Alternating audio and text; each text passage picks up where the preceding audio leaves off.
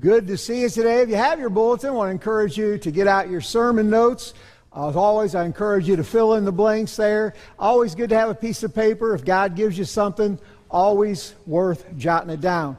So today we're going to take up an offering again. I say dollar offerings, whatever we put in. There's a wooden box back there for the Kibben family. And so if Kevin and Kelly are watching, we love you guys.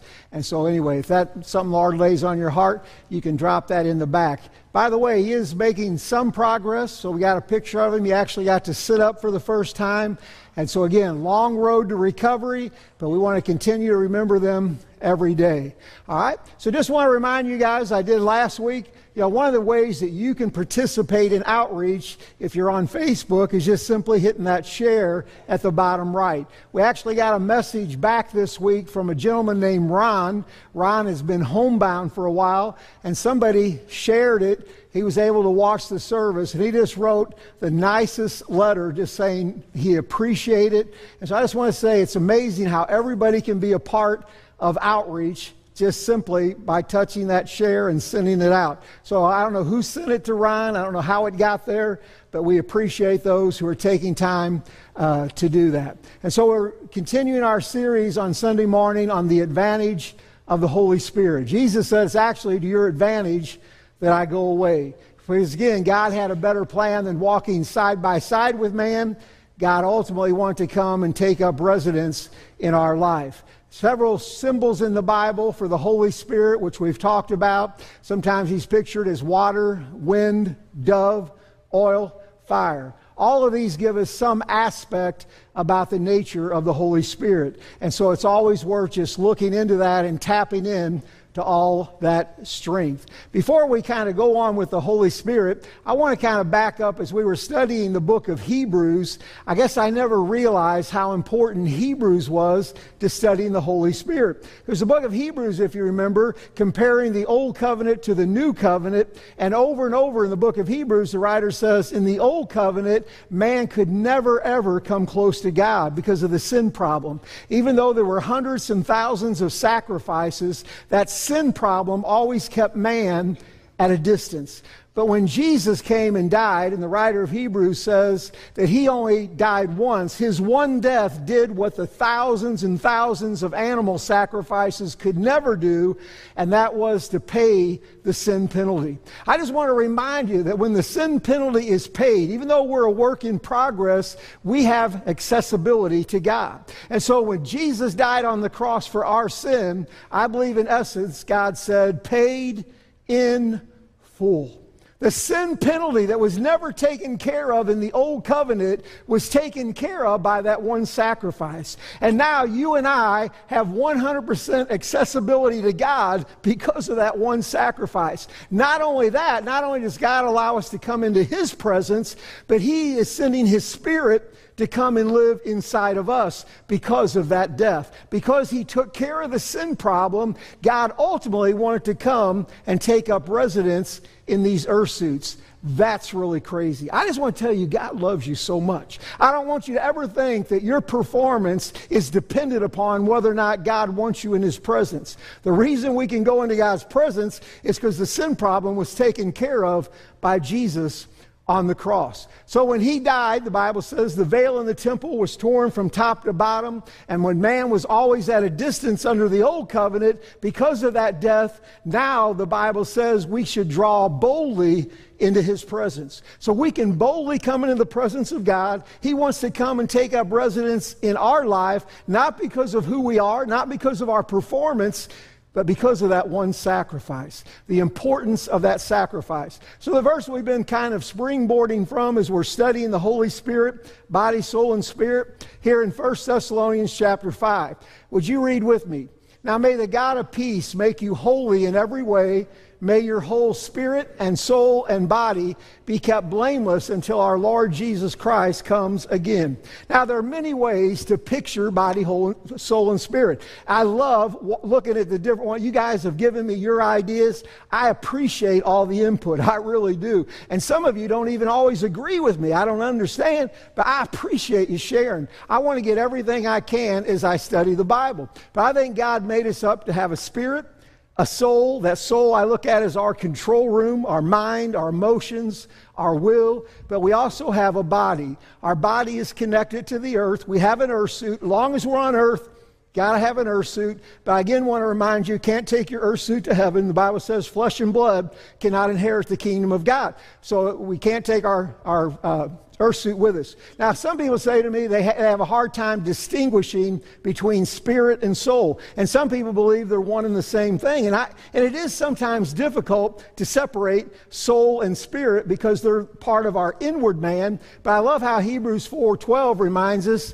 the Word of God is living and powerful, sharper than any two-edged sword, piercing even to the division of soul and spirit. I think the Word of God helps us to distinguish between soul and spirit. But again, it's a wonderful study to find out how God created us, because God created us, I believe, as a three-part individual: spirit, soul, body, because He's a Trinity as well. We are created in His image. And so I would remind you, if God comes to live in our heart, and we often say to children, invite Jesus into your heart, what He technically, I believe the more correct term is, He comes into our spirit. So when God's Spirit comes into our spirit, that part of us is complete. And I think you would agree, wherever you believe God lives in your life, that part of you has to be complete because it's God.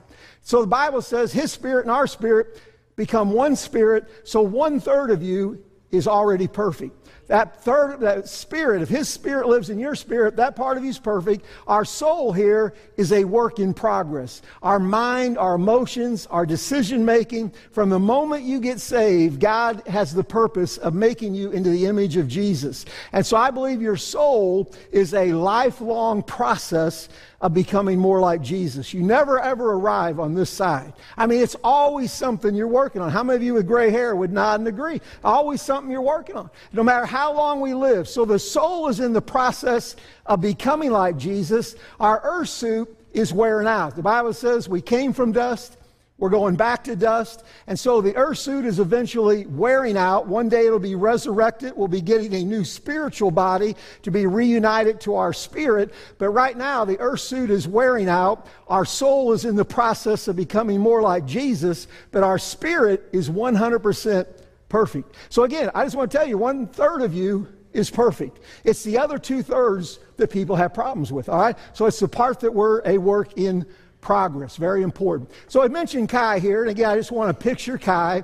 I picture him as a lost person, that he's separated from God because of sin. Sin always separates us from God, and I believe the Bible says that those who are not believers have a dead spirit. It doesn't mean they're dead physically, but they're dead in the sense that they're separated from God. So if Kai believes that Jesus died for him, Kai asked Jesus to forgive him and to come into his life, I believe that he comes into his spirit. So God's Spirit comes into Kai's spirit and literally becomes one with him. And so this is a picture of salvation. Jesus sends His Spirit to come and live inside of Kai. And again, I want to mention, as I did last week, how many of you think the Holy Spirit looks like Jesus? Very important. Now, whether or not you like the picture of Jesus, I'm not a big person on pictures of Jesus. I just want you to see that the Holy Spirit looks exactly like Jesus, because the Holy Spirit is God. So is it correct to say we invite Jesus into our life, or do we invite His Spirit into our life? I would say yes. If you have His Spirit, you have Him. So His Spirit comes to live inside of us. I have the eye up here, which I didn't explain the first Sunday, but the eye represents how God sees us. I just want to remind you, I believe God always sees us in the spirit realm. That's why we can go to God 24/7, whether we've had a good day or a bad day, because in the spirit realm, we have a right relationship with God, not based on our performance, but based on the fact that Jesus died and took care of the sin problem. So this is a slide I'm working on. You guys can help me with your thoughts. So the world out here, there's people watching us all over the place, and people judge us from the earth suit in. How many of you have ever been criticized or made fun of when you were growing up?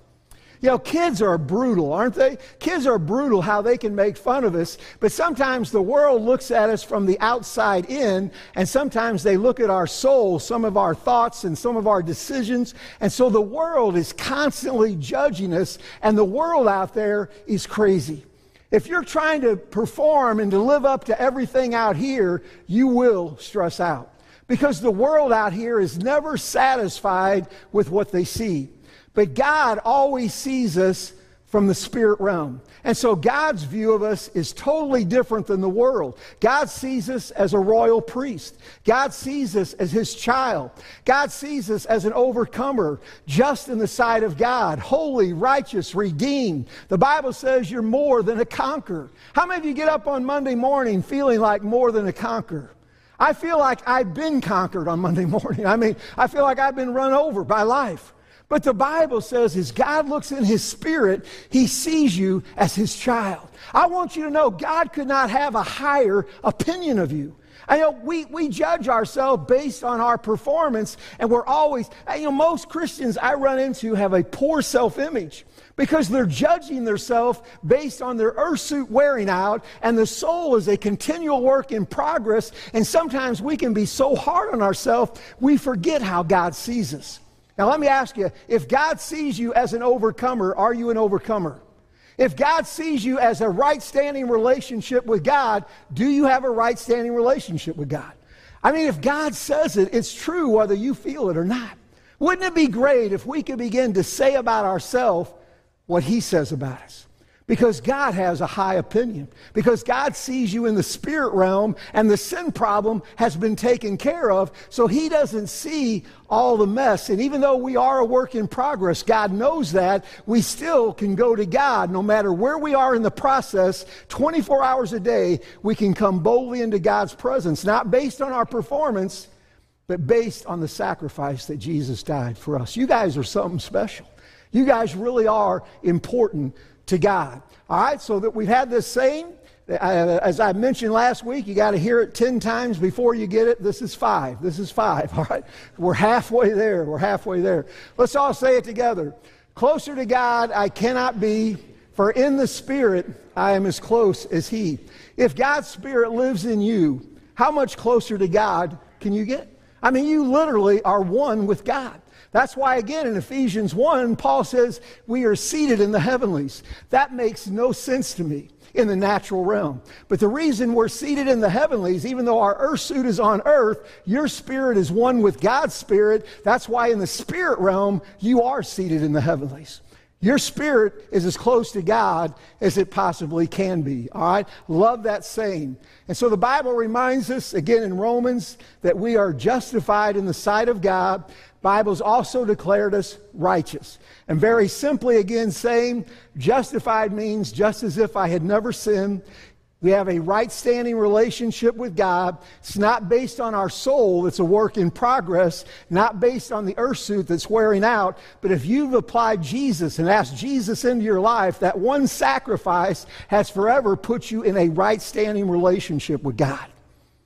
I want to tell you, in God's eyes, you have clout in heaven. You are somebody in God's sight, not based on the church you go to, the denomination. It's not based on your performance. But if you have Christ in your life, you have a right-standing relationship. God sees you in the spirit realm. It will change your life, and it will change how you see yourself if you'll begin to believe what God says about you is true. So last week we talked a little bit about average Joe, which is average Christian. I could say average Roger.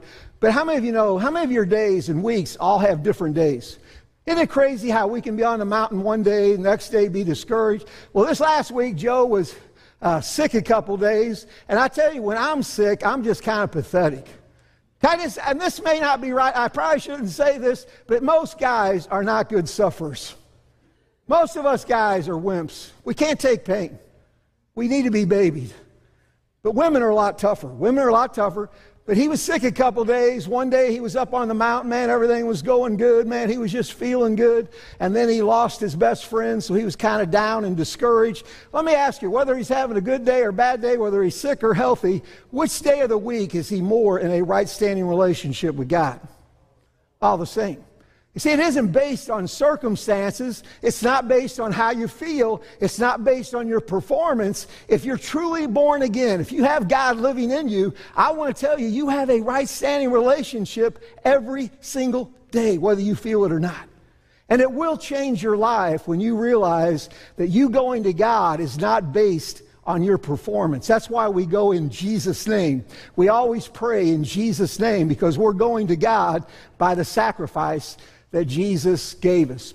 And so last week we looked at a promise. Jesus referred to the Holy Spirit as the promise of the Father. That's really important.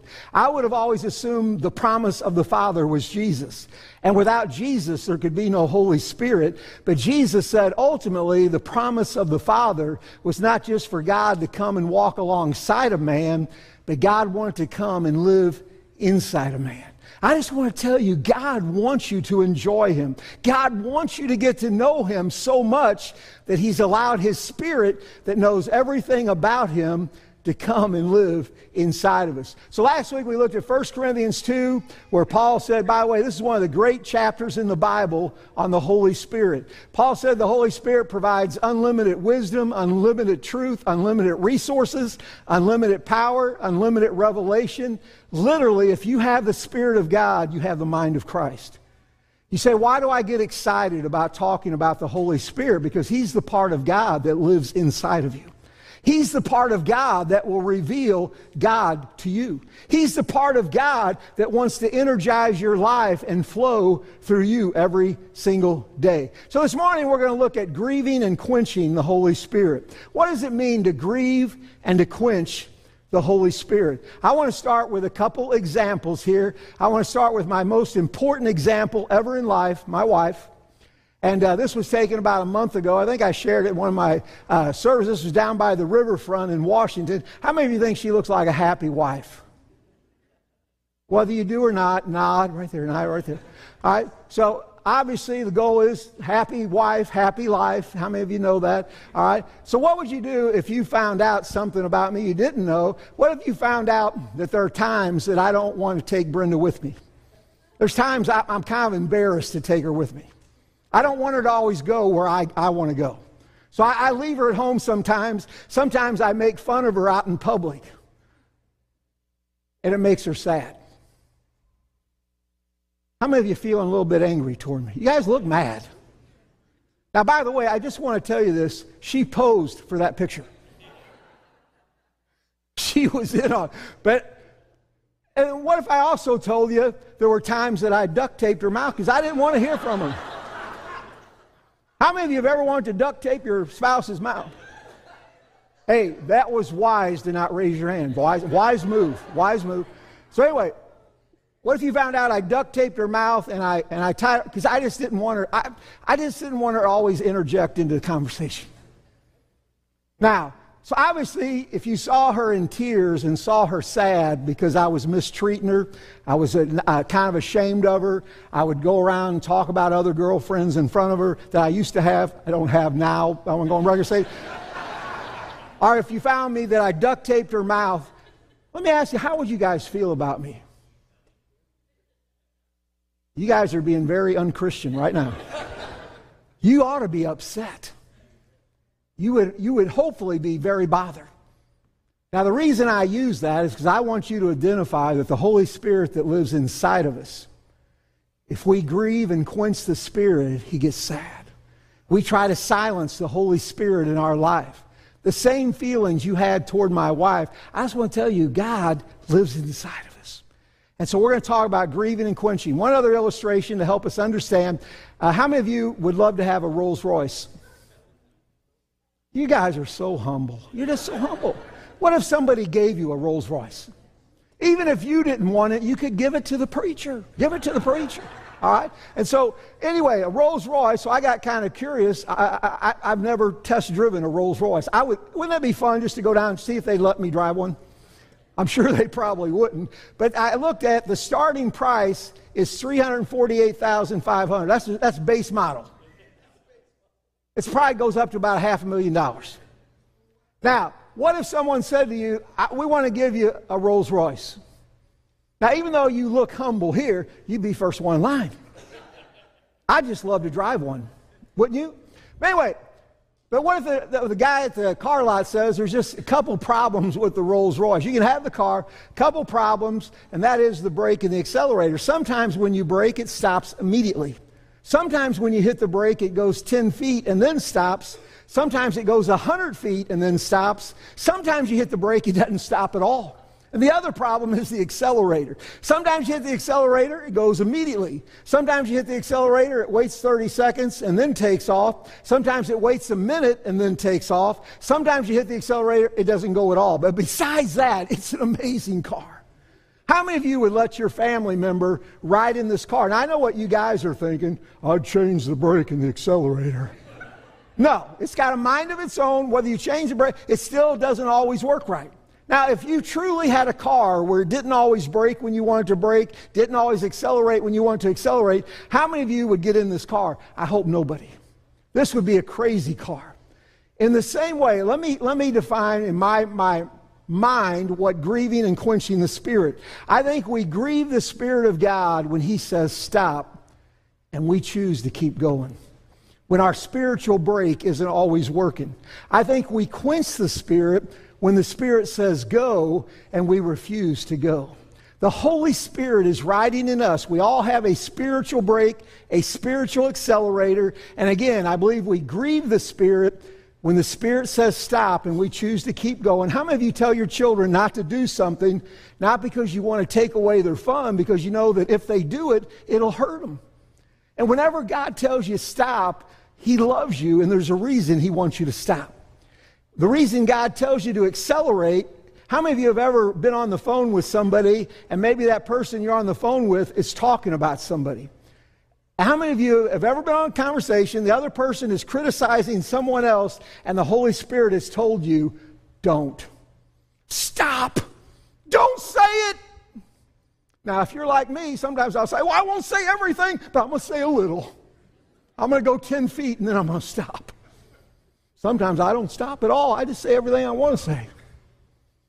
I want to tell you, when the Holy Spirit says stop, we need to stop. When the Holy Spirit says accelerate, we need to accelerate. How many times have you gone through your day and you just felt led of the Lord? You're supposed to tell something to somebody. You're supposed to do something for somebody.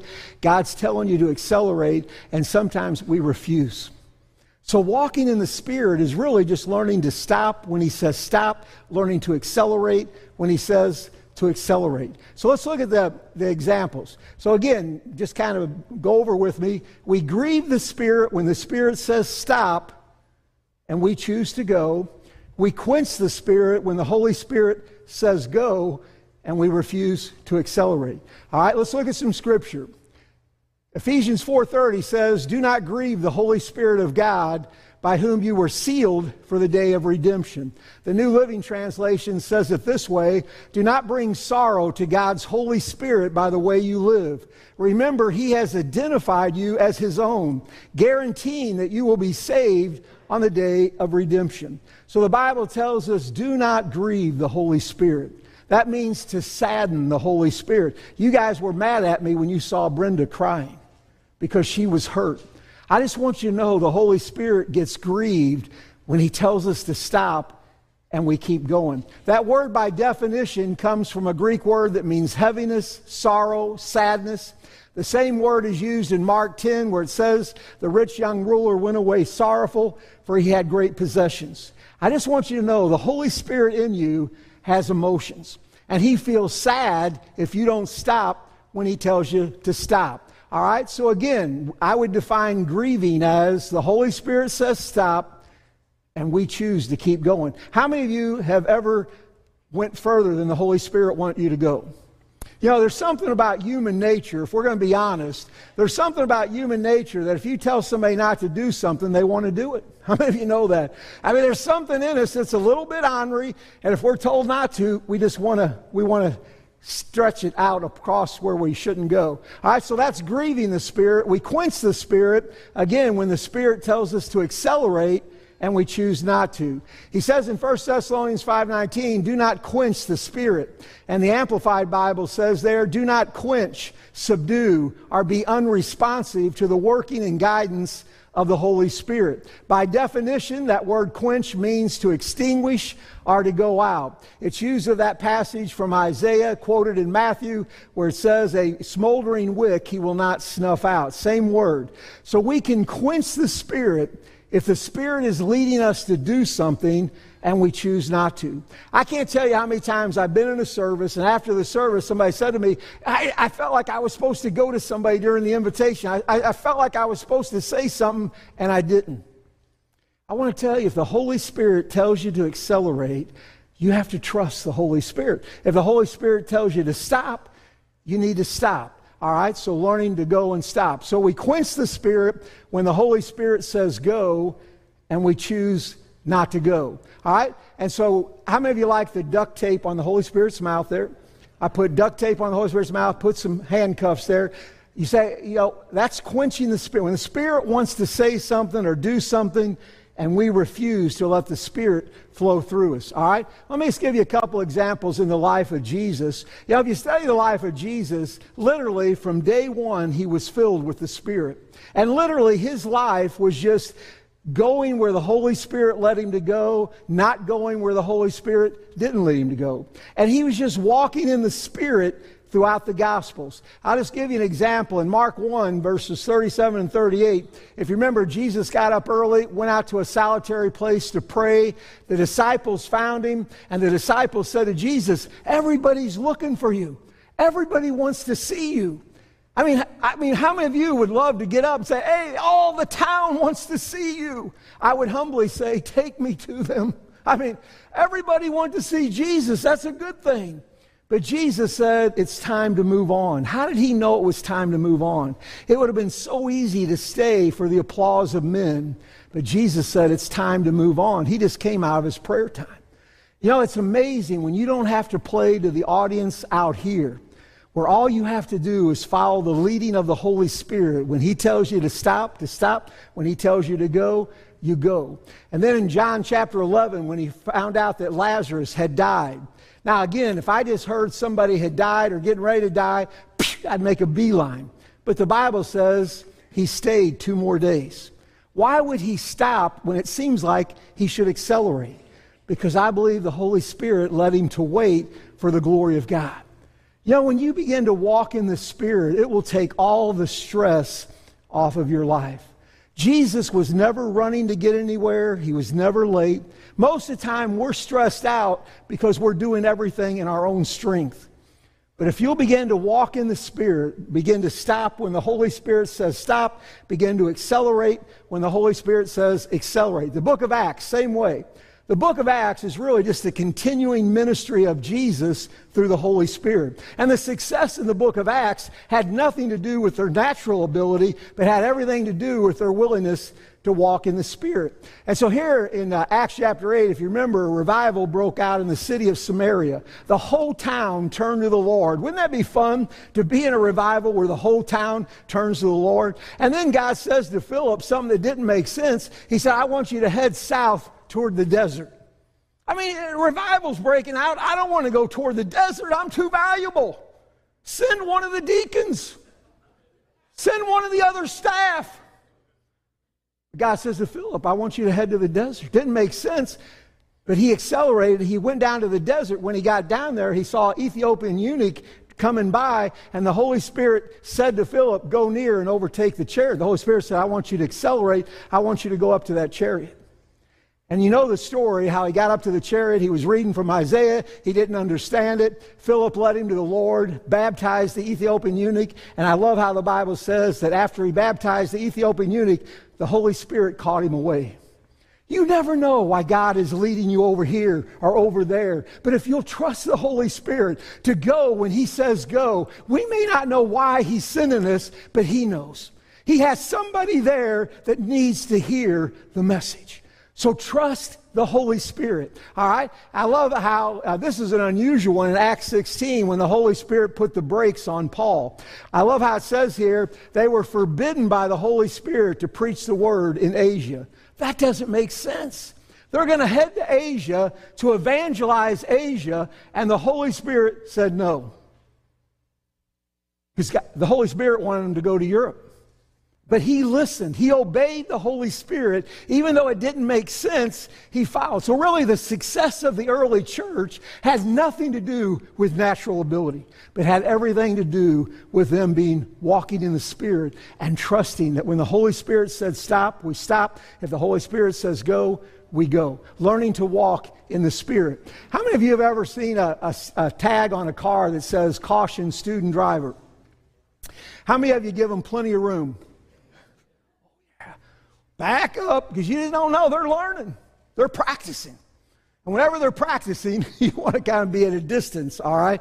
Now, in the Christian life, we also need to practice. You say, where does it start, learning to walk in the Spirit? I believe in Philippians here. I love what Paul says to the church at Philippi. He says, and this is out of the NIV, I think on your notes I have amplified, but it should be NIV, this particular verse. He says, whatever you have learned or received or heard from me or seen in me, put into practice.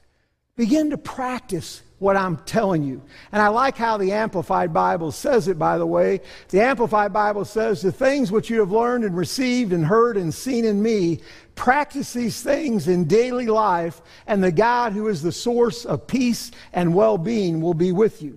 So Paul says, begin to practice this presence of God. You say, where does it start walking in the Spirit? I think it starts on the back roads of your life when nobody's around, beginning to listen to the Holy Spirit, beginning to stop when he says stop, beginning to accelerate. I kind of look at it as driving a stick shift car. How many of you have some fun stories about learning to drive a stick shift car? Now, one of the things I've discovered about a stick shift car, and my first experience driving a stick shift car, I was 16 years old. I went with a friend of mine out to California to stay with his brother for a week. Now, how many of you know, first of all, two 16-year-olds going out to California is a little strange, all right? But anyway, we went out there first night with his brother. His brother had a Volkswagen Bug. Man, those are like a big goat cart to a 16-year-old. And his brother sat down with Tony and myself and said, do you guys know how to drive a stick shift? Yeah, absolutely. And after his brother left, I said to Tony, you do know how to drive a stick? He said, I thought you did. I said, we'll figure it out. We'll figure it out. And so the next day, his brother went to work and left us the keys to his Volkswagen Bug. If you've ever driven out in L.A., you think St. Louis is bad? L.A. has 10 lanes going each way. It's a nightmare out there. And so we're out in this Volkswagen Bug. We're hoping to get to the highway. We pulled into a 7-Eleven, and so he was driving, and he pulled up, and he wasn't quite to the curb. And so he let out the clutch, and the car went up on the sidewalk. And there was somebody walking by, and they went up against the glass. We finally got to Disneyland. Somehow we parked. I mean, but we made it. We made it. When we got out of Disneyland, we come out, and this is honest God truth, our car would not start. We were the last car off of that Massey parking lot. And so I said, all we got to do is jump it, Tony. All we got to do is jump it. And I opened the hood. Somebody stole the engine. Somebody stole the engine and the battery. No wonder it wouldn't start. The security guy came by because he wanted to go home, and a couple knuckleheads out there. He said, guys, it's in the trunk. I said, who would put an engine in the trunk? So he opened the trunk. By gosh, there was the engine and the battery. And so there was me and Tony and the security guy. We're pushing it across the parking lot. We're going to jump start it. I remember teaching Brenda how to drive a stick shift. It's always fun. And so we were out in Gerald. We had a little Ford, whatever the smallest Ford car is. We had 4-speed. I don't know if it was I can't remember. It was a small Ford. But I took her out by Lost Valley. How many of you have ever been out at ZZ? Yeah. So I took her out there. I got halfway up. I put it in neutral, pulled the parking brake. I said, you get in. But there was nobody. There wasn't anybody coming. You guys are so brutal.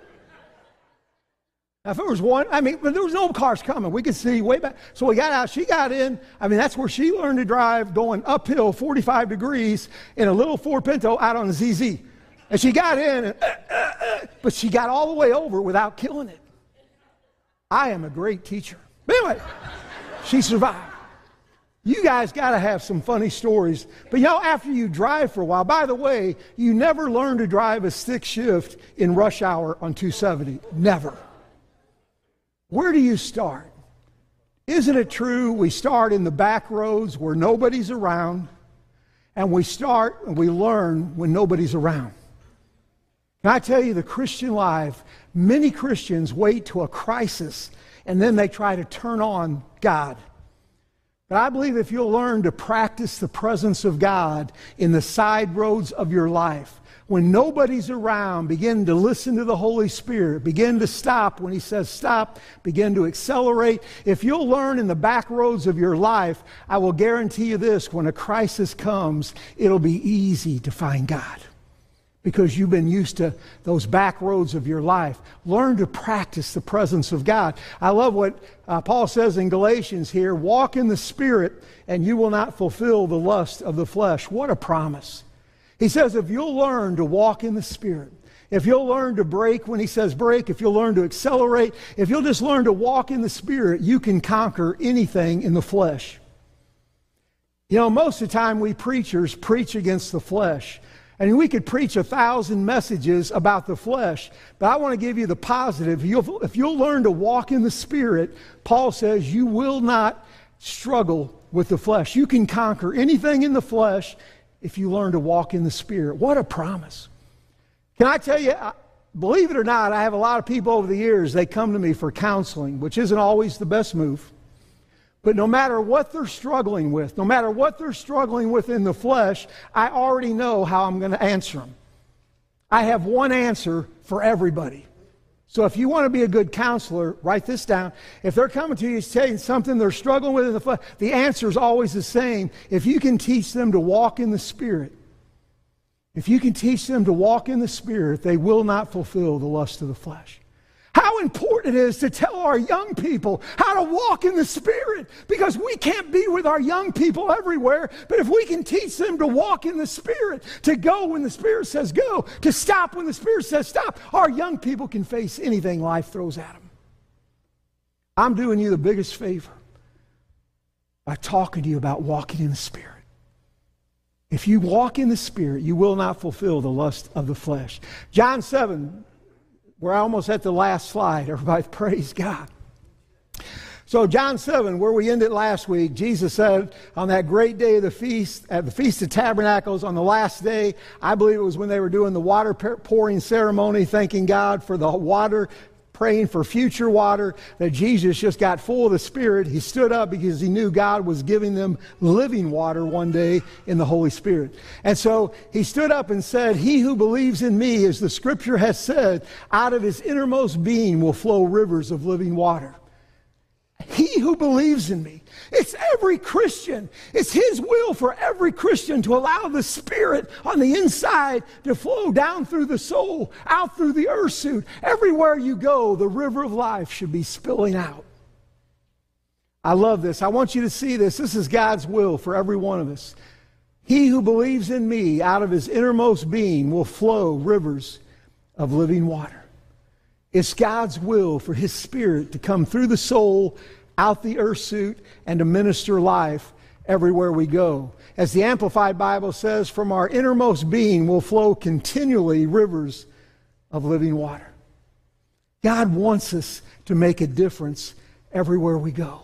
It's not about trying harder. It's not about performing better, but it's about surrendering to the Holy Spirit and having Him flow from the inside out. The Christian life is not lived from the outside in, but from the inside out. Came across another song by Casting Crowns. I love songs, and so last week I listened, but this one's called The Well by Casting Crowns. It was written in 2011. All right, I just want to give you part of the words. But it says, it's like God is speaking to us. He says, I have what you need, but you keep on searching. I've done all the work, but you keep on working. When you're running on empty and you can't find the remedy, just come to the well. You can spend your whole life chasing what's missing, but that empty inside, it just ain't going to listen. When nothing can satisfy and the world leaves you high and dry, just come to the well. All who thirst will thirst no more. All who search will find what their souls long for. The world will try, but it can never fill. So leave it all behind and come to the well. I just want to remind you that everything you've ever been looking for in life, for peace and purpose, you already have in the Holy Spirit. If we can discover that unlimited possibility living inside of us, if we can begin to walk in the Spirit on the back roads of our life, I just want to tell you, you can conquer anything you face in life. Let's pray together. Maybe you're here today, and maybe for the very first time in your life, maybe you're like that picture of Kai that you don't know that you've ever truly asked Jesus into your life. Maybe that sin has separated you from God, but you feel a tug in your heart today. And today you want to ask God to forgive you and to realize that Jesus died for you. And if you'll ask God to forgive you and to come into your life, I believe He will honor that. The Bible says, whoever calls on the name of the Lord shall be saved. Right where you are, you can just invite God into your life, and I believe He will honor that. If you're here this morning as a Christian, would you just surrender to walk in the Spirit? Would you make a commitment to not grieve or quench the Spirit of God? That in the back roads of your life, when nobody's around and nobody's watching and nobody's listening, that you'll begin to listen to that voice and begin to stop when the Holy Spirit says stop, or you'll begin to accelerate when the Holy Spirit says to accelerate. Will you begin to practice the presence of God on the back roads of your life? Let's stand together as they play softly. If you're here today and maybe you pray to invite Christ into your life, we want to invite you to come and just share that. Maybe you're visiting and this is where the Lord is leading you to plug in and become a member. We invite you to come. Maybe you just need someone to pray with you or pray for you. We would love to do that. So let's take a moment. Will you build an altar right where you are? And would you just ask God to allow that river of life to spill out of your soul and out of your earth suit this week? As they play softly, I just want you to respond. If you need to come or if you need to go to somebody, otherwise, just right where you are, just to give your life fresh and new to God.